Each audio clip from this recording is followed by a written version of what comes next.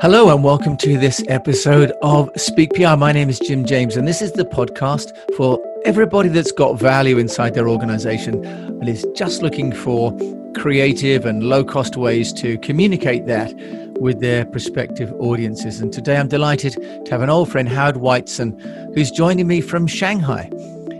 Howard, ni hao. Hi, James. Ni hao. Hello, it's very good to be with you today. Now, Howard is a senior wealth manager at the De Vere Group and also the founder of the Wealth Without Borders initiative. And he's on the show because I've known Howard for many, many years while I was living in Beijing. And he's someone who struck me as knows how to build a brand, not just for the company, but for himself. Howard, tell us what you're doing now and how have you been building a brand around wealth? Thank you, Jim. So for me, I'm a senior wealth manager in the dreaded realm of financial services.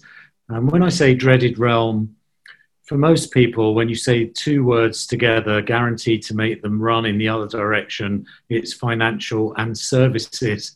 So generally speaking, we don't really get great PR. And many people are very skeptical of our industry as a whole and think it's greed-ridden, think it's full of immoral advisors, etc. And that really is a great pity because, like most industries, the majority of people who work within it are honest, upright folk.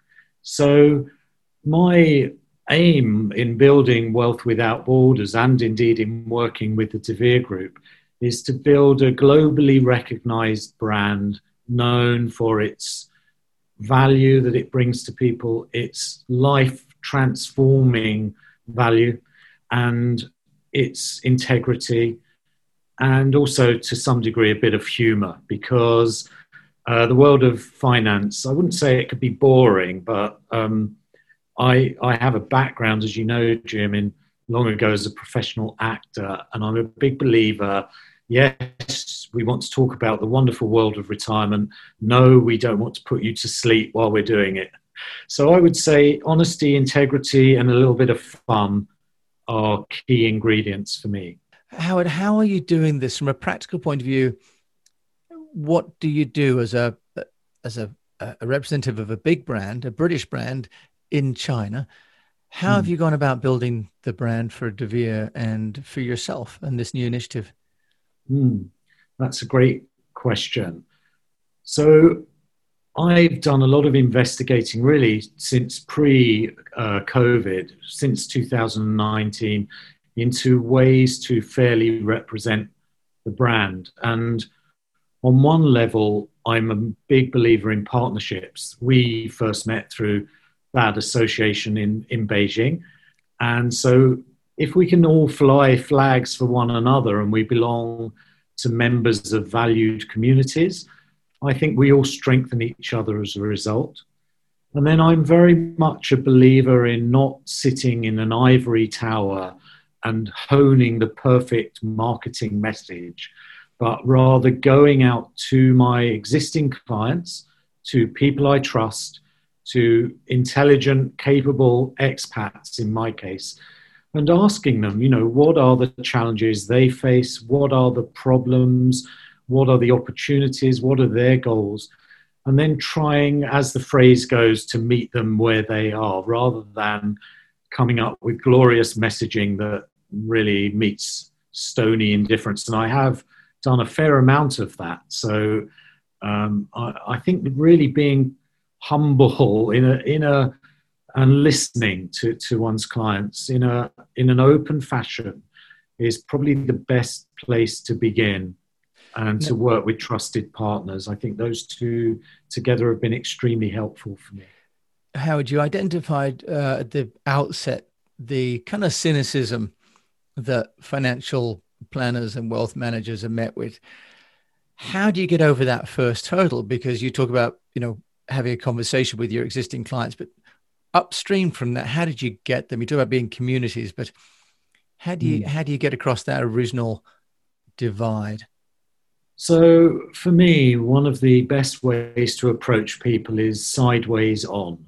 And I've built many different assets, if you want to call them that. So I have a a podcast myself, where I hope to have you as a guest, Jim, if we can work out our schedule. You're I looking forward have to that. a yes. I'm writing a book, so based on my experience of expats, and so I will approach people on the basis, perhaps, of interviewing them as a potential guest for my podcast, potentially to supply or help with material for the book. I'm also doing lots of educational work where I'm simply providing value with no expectation of reward. Giving, as many people recognize, is the most powerful form of receiving. We're deeply programmed to be reciprocal in our nature. So I think those things have all worked very well. Just give you one example through LinkedIn. So I have many people I'm connected to on LinkedIn. Rather than saying, I'm a wealth manager and I can save you money, etc., where I would meet with silence, I will often approach them and say, I notice you're in the automotive industry. There's a great deal of controversy and excitement about Tesla. Where do you stand with regards to electric vehicles as a manufacturer in China? And simply go into a conversation that is really about them and not have an expectation of making a sale, but building a relationship. I'm fortunate. I only work with people I really like and who really like me, because life is too short for conflict, and there's enough conflict in the world. So for me, forming a good relationship with someone, building trust, is not necessarily going to result in business, but if I have a very strong network of people, we all get on, business comes as a result of that. And so I try to reflect that in my approach.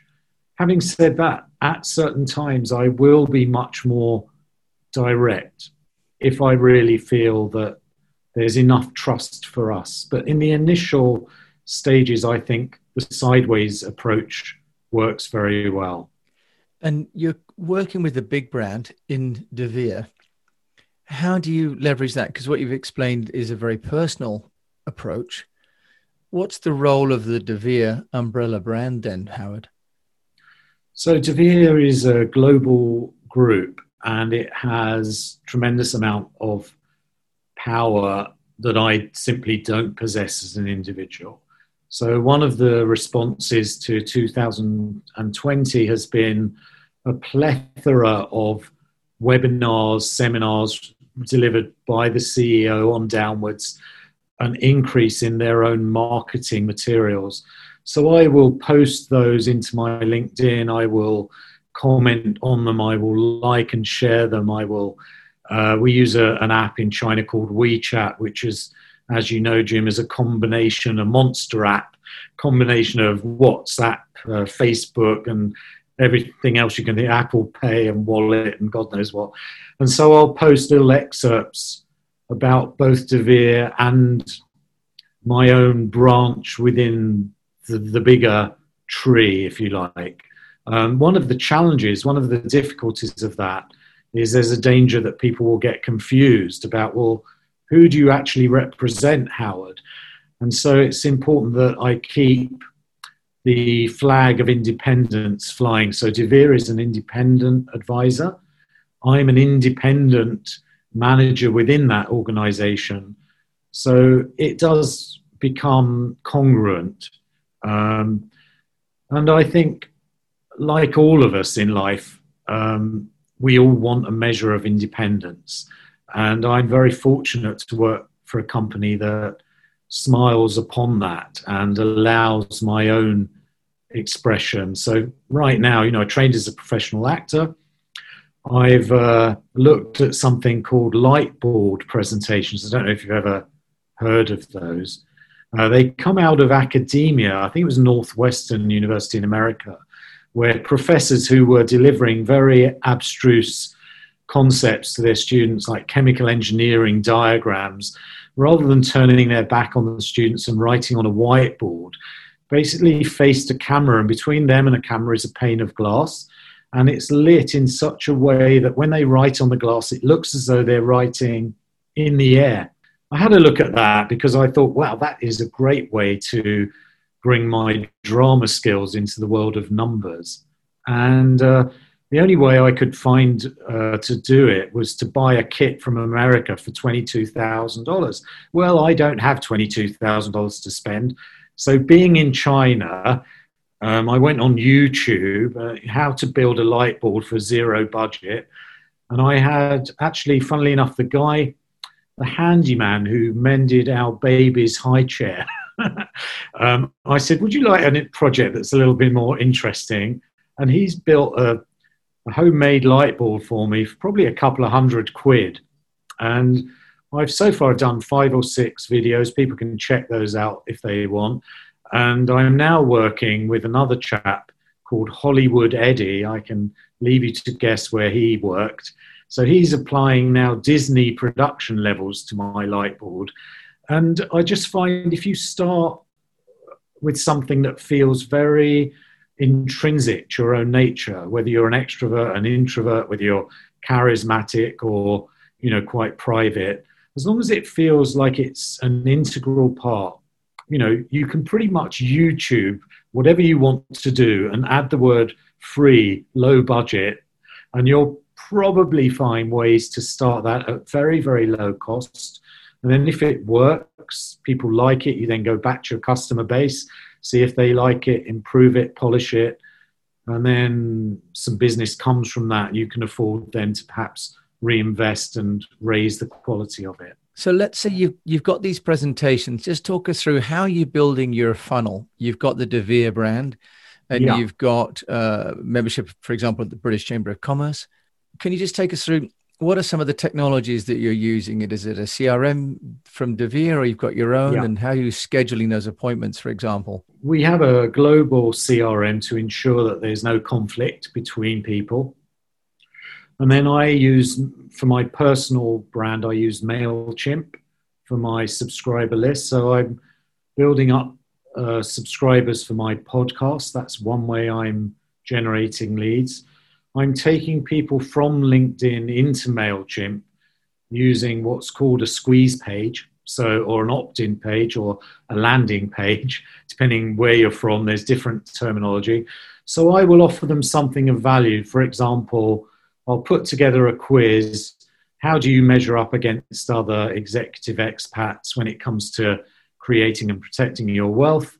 I'll incentivize that. I'll offer a free copy of my book, or I'll offer some free consulting for those who take part. And then I will usually have the questions first. And then if they want to receive the results, they put in their email to get that.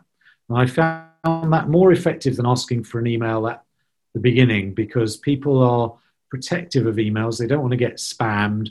Once they've seen that the questions are actually quite useful and interesting, they're more likely to do that. And then you're quite right, I belong to the British Chamber. So we're very fortunate in China that normal life is being resumed. And so what I will do is the old-fashioned going out, pressing flesh and talking to people, meeting them. Nothing quite beats that in the digital world that I've discovered. And we will exchange business cards, and I'll simply tell them about my podcast or something else that's going on. And if they'd like to be notified of that, they then go onto that subscriber list. And then I will make offers into that subscriber list. So in my podcast, for example, it's often the case that both my guest and myself are looking at ways to grow our businesses. So we will effectively go to our list, and I would say, for example, for you, Jim, if you want a master of PR and you want someone who can help you to master it for yourself, then there's no one better than Jim James. Here's his link.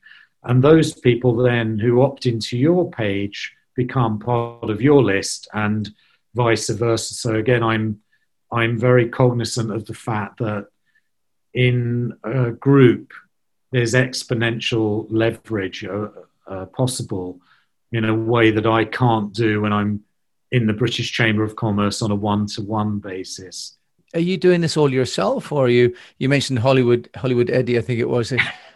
You built a network of people, and presumably Correct. Mr. Zhao or Mr. Chen is helping you build your own technology at home. Correct. Are you So, building teams around you? How are you doing that? so I'm a big believer in focusing on what I do best, and what I can't do very well, I delegate. So Devere offers support administratively globally from Europe, and that takes care of a lot of the paperwork. In my office here in downtown Shanghai, I've got two people in my team who also help me with ordering lighting from cheap websites in China and making sure they actually work, because I'm completely lost in that realm in China. Then I've got two assistants in Hong Kong who help me to reach out. I run Facebook campaigns and they will reach out. And then I also hire freelancers through two websites. One is Fiverr with two R's at the end, and the other is a website called Upwork. And I have various criteria for making sure those people are good and enthusiastic. So I will effectively interview them. I'll give them a test. I will make sure we get on and they get it. And I've got someone, for example, who's actively searching for podcast guests for me. I have a marketing manager who's based in the Philippines. I have a podcast manager, and I'm paying what I think is a very reasonable rate, and for them also it's very reasonable. And I think it's also very important that I reward them. So I give them bonuses when they achieve results, and I take very good care of them, because to me, getting good people to work with is a very precious thing. And, I'm in a fortunate position that I'm generating a fair amount of income. Many people have been adversely affected by 2020, and I don't think it's fair to take advantage of those people. Mm-hmm. But, I hire someone from the Philippines, and, I might be paying her $7-8 an hour. And for her, that's a great amount of money. And for me, that's very affordable. Yeah. And Howard, just briefly then about your Wealth Without Borders, a couple of moments. How are you building that brand? How does that play into the Howard Weitzen brand? So as I was sort of circling back to the beginning here, I went to my clients with 4 or 5 different marketing statements, and Wealth Without Borders, they felt really represented what I did for them. Expats are faced with the challenges of growing their wealth, protecting it, but also many of them will have lived in different countries. They may be concerned about compliance issues of moving their money around. So that Wealth Without Borders was initially used to describe what I do. And then I realized that wealth is not simply about what I do, but wealth is much more broad. And so the podcast is called Wealth Without Borders Podcast, where I'm interviewing people who simply offer a wealth of advice of whatever type, partially or wholly, to the expat community. And then my book, Wealth Without Borders, unsurprisingly, is the title. And, I've now trademarked it in both the UK and China, funnily enough. And so I think it just becomes a brand because, for me, it represents the heart of what I do. And I'm very interested in helping people to be wealthy by aligning their inner selves with their financial goals. And I believe that's not unique, but it's very rare. Most of the people I find in my space are very much focused on product. I'm really focused on meaning. And so for me, Wealth Without Borders is a meaningful statement that operates on a number of levels for a number of people. Wonderful. Now, Howard, if people want to find out about you, where can they find you? So they can go to wealthwithoutborders, all one word, .net. Howard Weitzen, thank you so much for joining us today on the Speak PR podcast, all the way from Shanghai. Thank you for having me, Jim. It's been a pleasure.